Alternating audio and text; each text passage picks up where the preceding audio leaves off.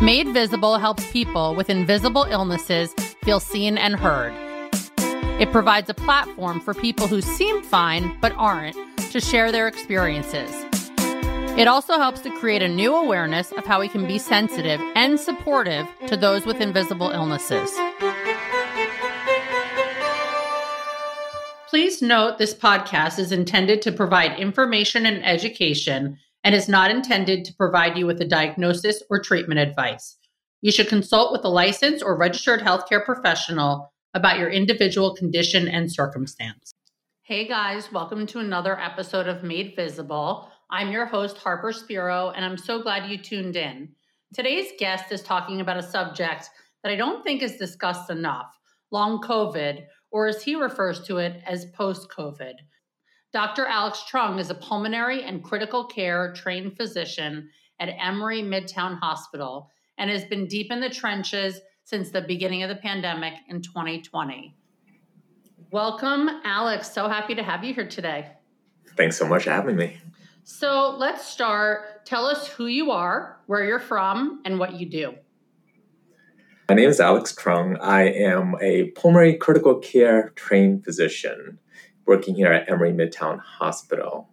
I'm also one of the co-directors of the Emory Post-COVID Clinic, which we've been running since August of 2020. Which there's a lot to unpack there. So let's start. How did you get into medicine in the first place?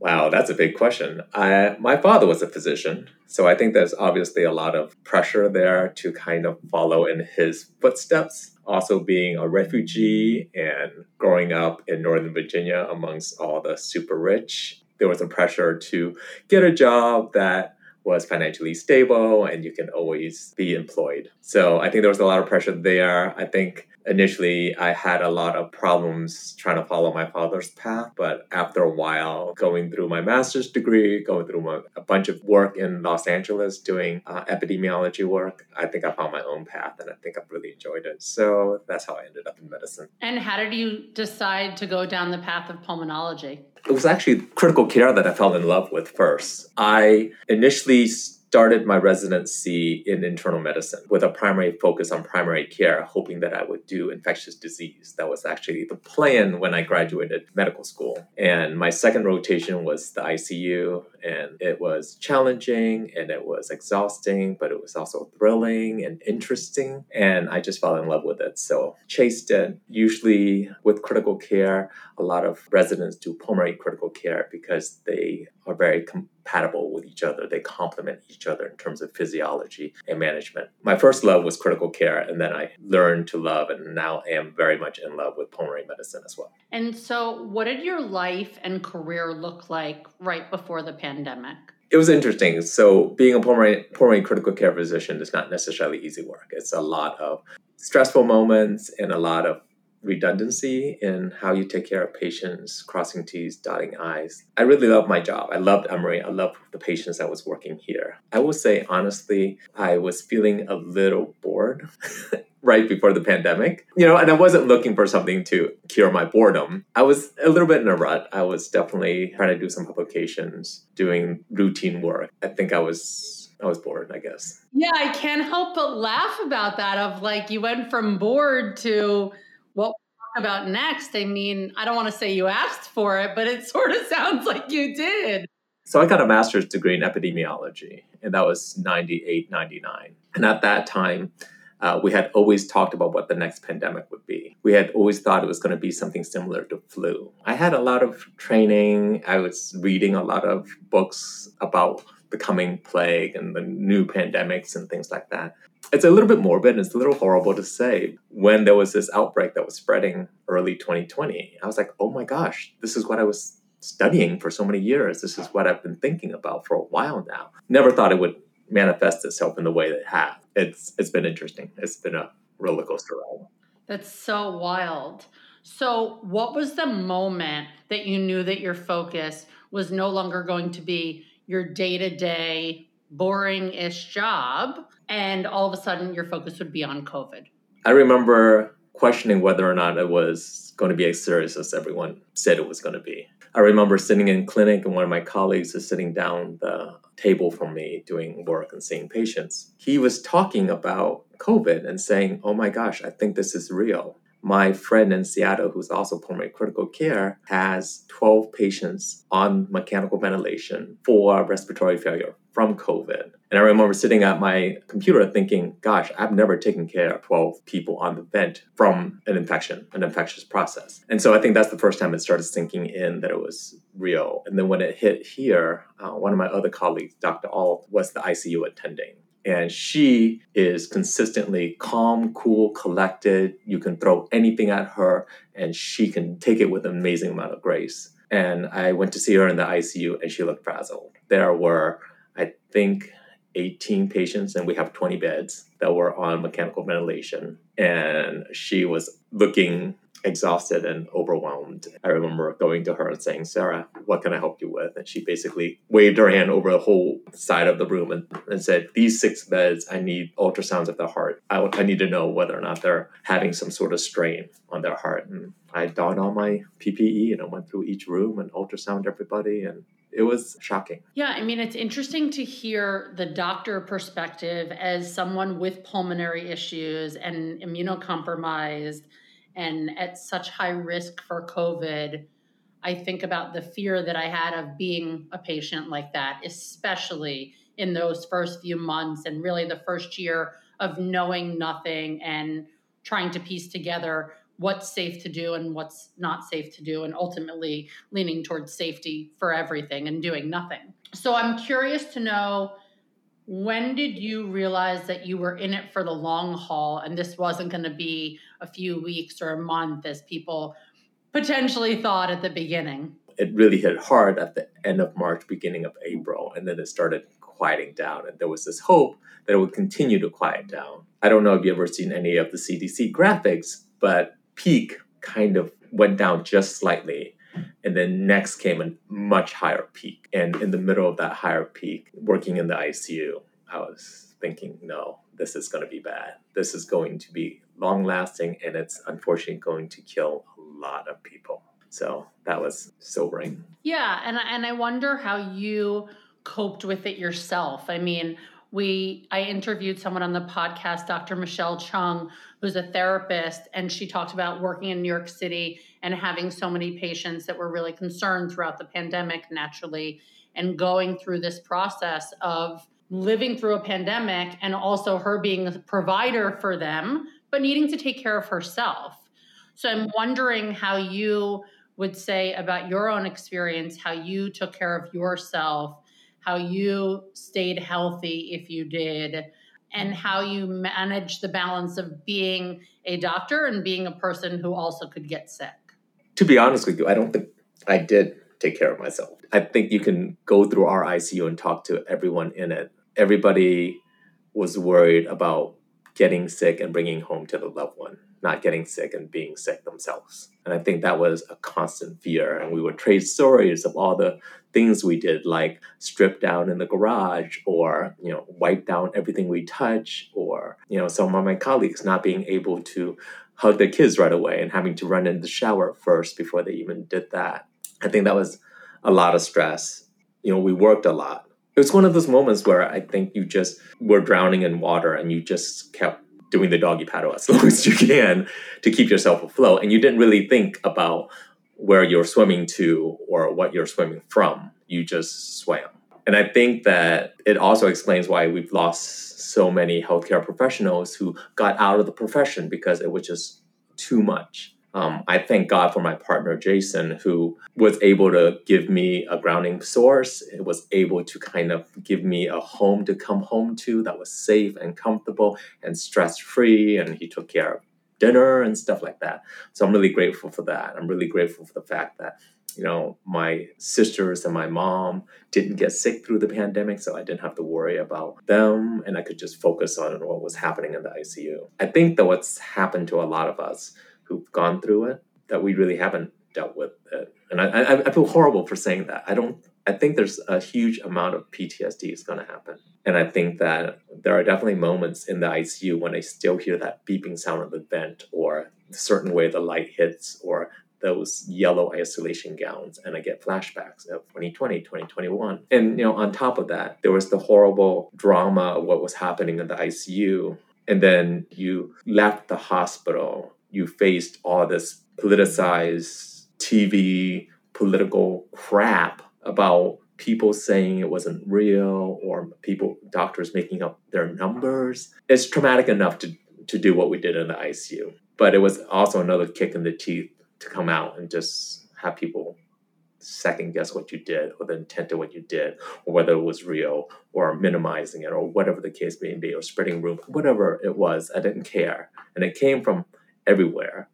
And that was exceedingly hard to deal with. So, I remember I used to be a news junkie. I used to have Facebook. I used to do all these social media things. I remember thinking, this is way too much. I just can't. And I stopped listening to all the noise because it was just too much. I appreciate you sharing all that. And I think, it sounds like self-preservation, you realizing what your capacity was and what you could handle.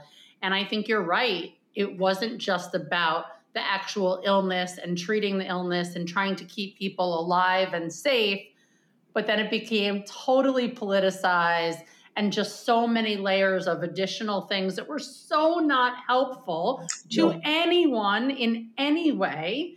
But I do really think that there is an extreme level of trauma and PTSD that is not being talked about and addressed enough.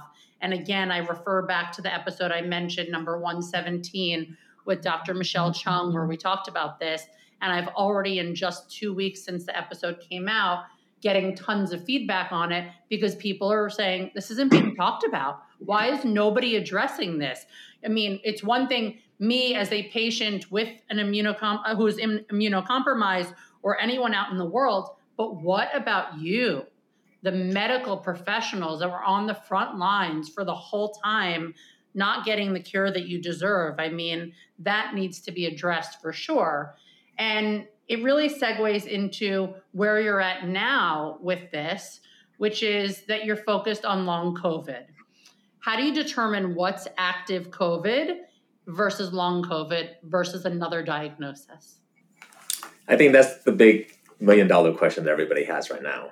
I think it's pretty clear to see what active COVID looks like. It presents in a certain fashion, lots of fevers, lots of chills. People can have body aches, shortness of breath, cough, things like that. Assuming they follow the textbooks of what an active infection looks like for COVID. Sometimes this can be a lot more subtle. Sometimes people just have fatigue and headache, and then that was their active infection.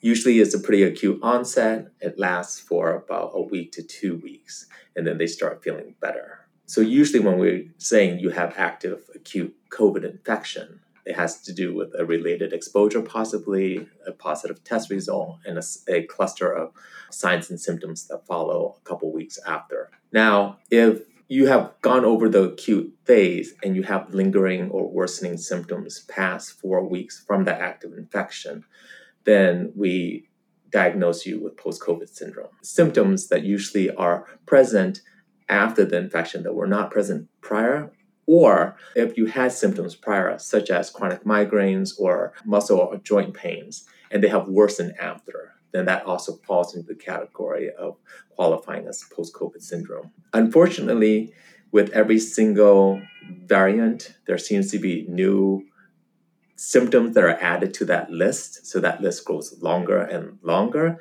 and it becomes much more difficult to figure out what is truly related to post-COVID and what's not when you talk about the more exotic symptoms like some of the rash we're seeing, some of the weird neurologic tremblings that we're seeing. Some patients are passing out for some reason. And it's hard to really relate that back. And so I think with research and time, we'll get a better understanding of that. With post-COVID, the patients present in a very consistent fashion. They always talk about the fatigue. They always talk about the brain fog. They always talk about the shortness of breath. They always talk about the joint pains and the muscle aches. On occasion, I'll hear something that doesn't fall into that pattern, and I'll question, is that really related to post-COVID or is it something else? I will admit, in the current state of medicine, we're still in the process of trying to figure out how to differentiate post-COVID versus something else. So I don't have a a precise answer there. Yeah, understandable. It makes me think how quickly the vaccines were rolled out and how people had skepticism of how quickly it happened. And my understanding was every bit of dollars that could be put into the research for funding it from all over the world, because it was an international, situation, we're going into it, unlike other vaccines that we've been waiting for years for cures for other conditions. And it happened so quickly because of that. It was a less thorough process, or there were like steps that were missed in the process, from my understanding.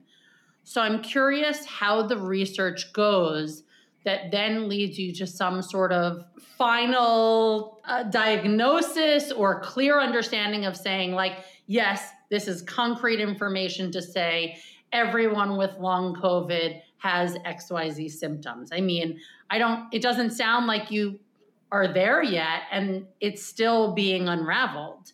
Yes, I would agree with that. Could I add to what you had said previously about how quickly the vaccine came out? I think one thing that isn't celebrated enough is the fact that for the very few, or maybe the first time in human history, all of the best scientists and researchers and everybody who was involved in medicine, science, bench research, clinical research, whatever it was, really stopped what they were doing and focused on one thing.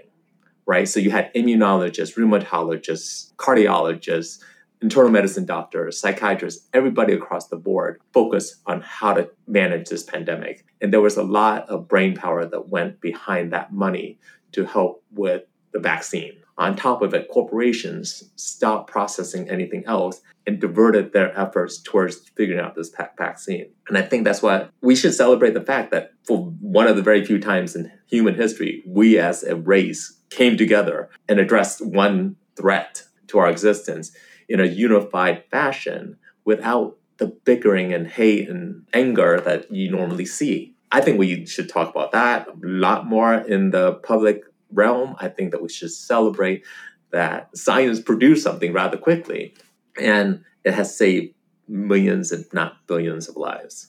I'm really glad you brought that up. I think it's such an important point. And again, similar to the trauma of all of this, we're also not celebrating the wins from this experience. I mean, I oftentimes say on the podcast, oh, I feel weird saying this, but one of the benefits of the pandemic, fill in the blank, were certain things that happened in my life that changed in a positive way. But it feels so strange to go, there was good things that came out of this time. I think that's the nature of anything. It's not all bad, it's not all good. Don't get me wrong. There were horrible, horrible things that happened with the pandemic. There are horrible scars that have been left behind. But there are some moments that shine bright. And I think one of the problems with our mental health state in medicine is that we don't look at those bright moments very often. We don't celebrate those bright moments. We don't say, we went from an ICU that cringed at taking care of 5 to 6 vented patients to an ICU that can take 20 vented patients and do well. We don't celebrate that we saved more lives than we lost.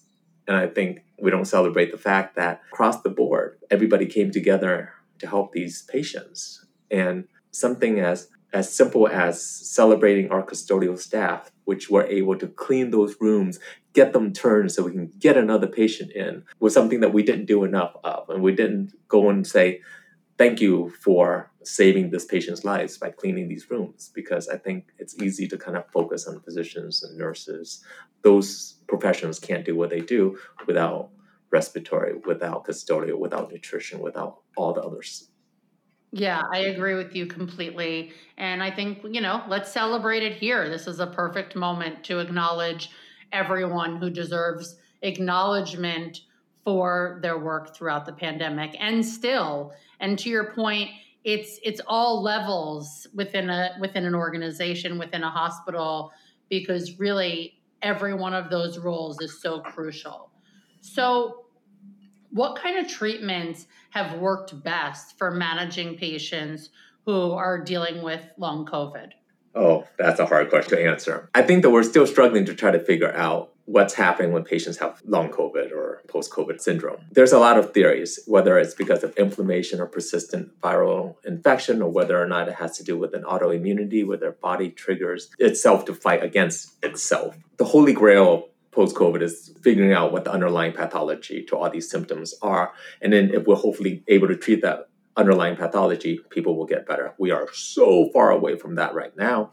But thank God, a lot of research is starting to kind of give us a lot more information about how inflammation plays a role. So right now, as we're treating patients, we're actually treating the different symptoms individually. So for example, the brain fog is one of the things that really debilitates a lot of my patients. We here at Emory, working with neuropsychologists, specifically Dr. Michelle Haddad, have figured out that a lot of their memory issues or brain fog issues are really attention issues and not really dementia or cognitive decline. And I think that when patients say they forget where they put their keys, they forget what they were doing, they can't multitask, they can't concentrate to read a book or watch a movie from beginning to end, it isn't a memory, it's an attention. And so one of the things that we've been successful in is shifting our approach to those patients and treating them like they have ADD or attention deficit disorder. And once we're able to do that, I think those patients actually do a lot better. I use a lot of the non-amphetamine-based medications to treat, but you can also side with some of the amphetamine-based medications. Both classes of medications have a side effect of being a little bit stimulating. So those patients with the fatigue, which often associates with the brain fog, get a little bit of benefit from that. That's been really helpful. For the fatigue, physical therapy has been really helpful. And so we've been employing a lot of physical therapists to help build these patients' endurance, because their problem isn't neuromuscular weakness. They don't need to lift more weights. What they need to do is work on how far they can walk. It's a little bit of a double-edged sword, because a lot of these patients also have what's called post-exertional malaise. So they push too hard and they will wear out for about 3 days and they can't do anything.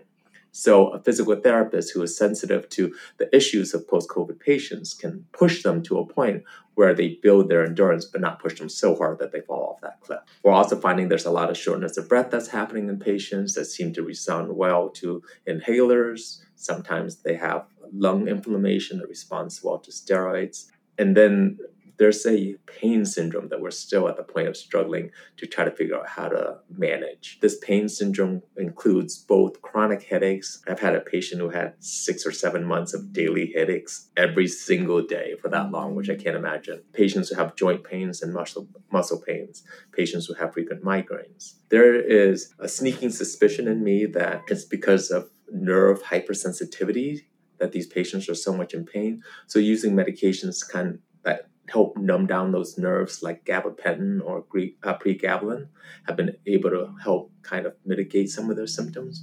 But yet we're still at the point where we're trying to figure out exactly how to manage that and what the cause of this pain syndrome is.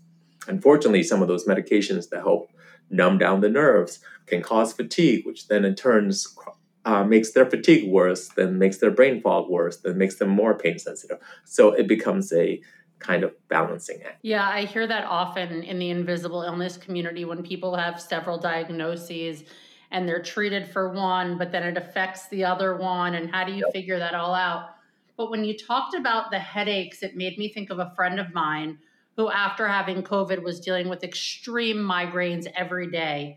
And I remember saying to her, I'm not one to give advice, especially medical advice, because I've been through enough with my own health that I'm not interested in hearing other people's opinions on what to do with my body. But I said to her, I want to throw this option out to you. I've heard that acupuncture really helps with migraines, especially for long COVID. She said, cool, give me your person's name. She had 3 sessions with her and was completely healed. And so I wonder if you consider /research /know about the holistic world as a doctor to consider offering something like that to a patient. I think that's one of the other small benefits of post-COVID is that it's opening up the realm of management to just beyond Western medicine. I think a lot of the holistic approaches have helped patients roll their eyes when I say physical therapy will help you. And when they go through it, they do a lot better. In some cases, I've used massage therapy and pressure point therapies with these patients to some benefit. I haven't used acupuncture yet, mostly because I don't know of an acupuncturist that I can send patients to. In addition to the holistic approach is also addressing the mental health issues, because there's a lot that's happening neuropsychologically in these folks that are affecting them. There's definitely true that these patients have more anxiety and depression as a reactive disorder to what they're going through, the infection and all the lingering symptoms they have. But it also seems that anxiety and depression rates seem to be higher once you even adjust for those changes. And so COVID may be doing something to our brain and our neurochemistries in ways that we don't yet appreciate. So making sure that we address their neuropsych issues as importantly as we address their shortness of breath or their joint issues is going to be very important to us. And I think that's one of the challenges with a pulmonary critical care physician working in this field, is that I've had to pull all these resources from my psychiatry friends, my rheumatology friends, my cardiology friends to try to figure out how to manage these patients, because I can't remember the last time I ordered an antidepressant. But now in this clinic, I do it quite often, and I'm much more comfortable than I was before. Yeah, and honestly, something about that is I'm really thrilled to hear, because I think one of the challenges in medicine is so often, because people have their specialty, they don't look at the full picture. And so most people looking at the full picture are in like functional medicine, which people are paying out of pocket a bazillion dollars for, and so many people don't have access to. So I think it's interesting that you are looking at the whole picture, because you're seeing that it's all connected. But it's so rare to hear about that. So many people could get more information and maybe be diagnosed with different things sooner if there were doctors who were looking at it all, not just looking at, all right, let's do a scan of your lungs, cool, moving on, when maybe there's something happening in your brain or in your legs or something of that nature. It has to do with how we're trained. It's not that we don't want to take care of the patient in a holistic kind of over big picture kind of way. I think that our training kind of pinpoints our expertise smaller and smaller, and we're expecting now, at least, all of our residents to figure out what they want to do for a fellowship, and when they do their fellowship, what super specialty they want. And so they become super experts in a very small realm of disease.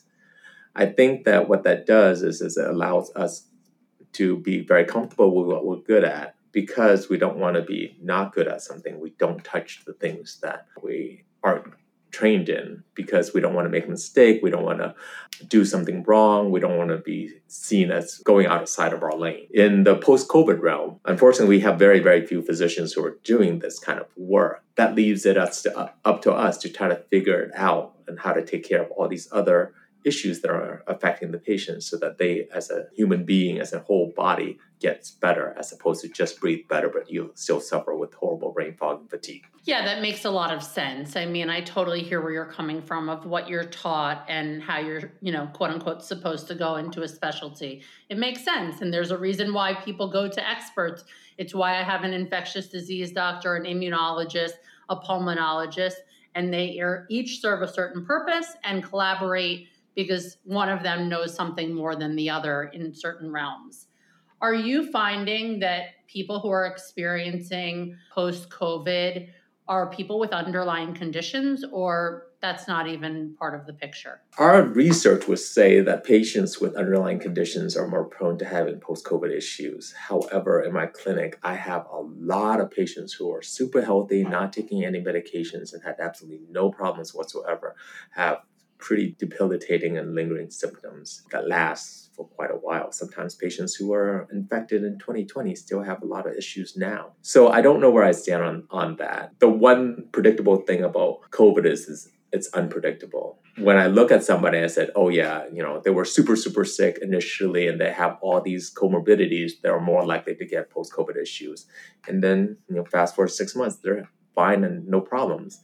And then I'll have 20-something-year-old triathletes who have no medical problems whatsoever, have very mild initial disease, and then have very long-lasting symptoms that keep them from working, keep them from going back to the trails or whatnot.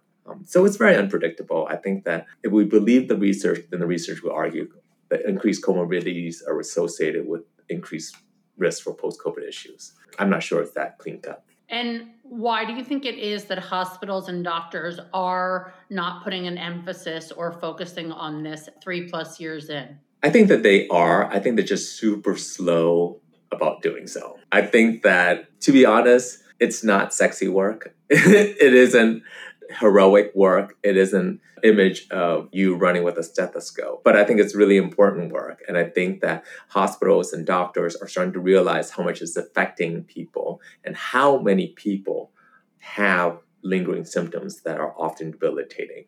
And I think they're starting to shift their resources, starting to shift their focus into it. And I think it's becoming much more important now. Is it really late? Yes, they should have focused on this a year or two ago. I totally agree with that. I'm just grateful that they're starting to focus on it. At the same time, we have quite a ways to go. And I think we definitely need more resources, and we need more physicians, and we need more physical therapists and psychiatrists and psychologists and neurologists and everybody working on it as a group. And I think hopefully that will change in the future. I'd like to beg to differ on the heroic front. You can't possibly say to me that you are not a hero for doing the work that you're doing. I mean, you may not feel that way, but you deserve that credit. So please, please take that credit. You shared with me that you often feel isolated doing this work because there's so few people doing it. How do you navigate that? I don't know, actually. I probably do the same thing I did when 2020 hit and I just suppressed it all. I went into medicine because I wanted to take care of people. I know it's kind of silly, but it's very simple. I want to do well by people. I feel bad because there's so many of our patients who come from so far away just to have an hour visit with us. And they have been told by other folks that it's in their head, or they'll just get over it, or whatever the case may be, or that they don't know, or there's nothing to do. I'm not saying that we have answers for everything, and I'm not saying that we work magic, but we're very willing to do something. And I think that means a lot to folks. Seeing these patients seeking help makes me feel, at the same time, significantly less isolated and a lot more isolated. Less isolated as a human being, as someone who takes care of other people, as someone who wants to ease suffering. It makes me feel a lot more isolated because these poor folks are traveling from Mississippi and South Carolina and North Carolina. We had a patient from Indiana come to us. I wish that they had more resources. I wish I had more resources to call up somebody and say, hey, what are you doing? I was really lucky because I was able to hook up with one of the post-COVID clinics in Texas and talk to them about how they're approaching things. And it kind of gave me a good perspective and refresher on how I should be approaching things and how I may change how I manage my patients. But even within Emory, there's very, very few of us who are doing this line of work. I wish it was easier for me to be able to pick up a phone call and call up a colleague and say, hey, I had this difficult case. How would you approach it? But that doesn't happen. I think to go back to your question, I don't think I do deal with it. I think I just keep my nose to the grindstone and I just keep working. I keep hoping that I am flexible and malleable enough to change with the pandemic, with the patients, and figure out new approaches and find some things that help and get rid of some things that don't help. I keep working at it, and then we see. And then next thing you know, it's 2023, 2024 will come, and hopefully things will get better. Yeah, and it's so clear your dedication to your work. And when you gave the analogy about swimming in no direction, I hope that there comes a time where there is a direction that you're swimming towards, that you feel like there's an end in sight in some capacity. What have you learned about yourself as a person and as a doctor in these last few years? I think I've learned, oddly, a lot more resilient and a lot more fragile at the same time. I've learned that I need to allow myself to be human in amongst all this craziness and crap, anger and stuff. And that I need to give myself space to be able to do that. I've learned that I can take care of the sickest patients possible, sicker than I ever thought I could. And I'm so grateful to my mentors and my fellowship and my residency for training me to be able to do this line of work. I've learned that all of us who go into medicine wrote these medical school statements that were super touchy-feely and superfluous and all about wanting to help people and being someone's hero. And I think it's been, I want to say, a decade or two since that's happened with me. I think those things ring true now. I think what I learned is that what I wrote in my medical school essay is something that resonates now. And I think at the gist of all, I don't care about being some huge dean of some department or something like that, but I want to be a good doctor who takes care of people and who eases suffering. What I think I've learned through the last couple of years is instead of being kind of embarrassed that that's why I want to do things, I've learned to be proud of that, like what I want to be and who I want to be and the kind of doctor I want to be. I don't know if that sounds too cheesy. I think that's an important lesson and a humbling lesson that I learned. I think those are amazing lessons, and I'm so glad that you're able to wrap that all up and be able to share that. As you know, this podcast is all about invisible illness. And I'd say long COVID, post-COVID is certainly in that category. What do you, as a doctor, want people to know about invisible illness?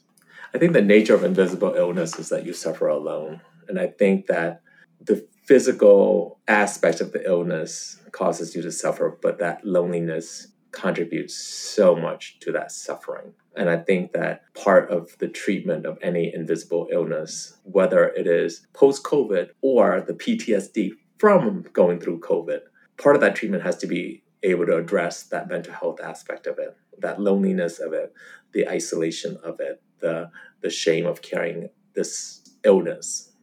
Because no one wants to be sick. No one wants to carry this diagnosis or whatever you want to label it. But I think part of the healing process, in addition to medicine, therapies, acupuncture, and all that, has to be addressing that you own that illness, that it is part of you, and that you are in some small part brave and powerful for fighting against it on a daily basis or weekly basis or whatever it may be.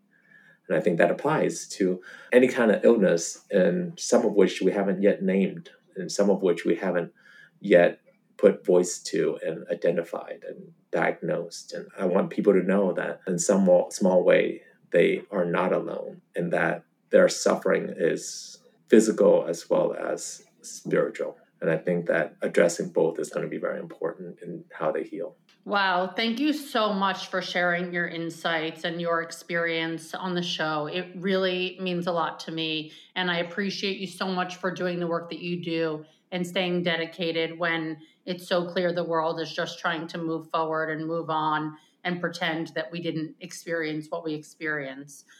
If someone has long COVID and they're not getting the proper care from their doctors or the hospital local to them, what can they do? How can they get in contact with Emory? So I think a good way is to call the Emory call center, call the information line and ask for the call center and ask for a referral to the post-COVID clinic. And that's the best way to get into our clinic. Awesome. Thank you so much, Alex. Thank you. Thanks for tuning into Made Visible. We hope you learned about something new today. If you enjoyed this episode, please take a few minutes to subscribe, rate, and review the show on Apple Podcasts. Your support means the world to us. Visit madevisiblestories.com to check out our writing workshops, corporate offerings, and more information that can help you in navigating life with an invisible illness. Follow Made Visible Stories on Instagram. See you next week.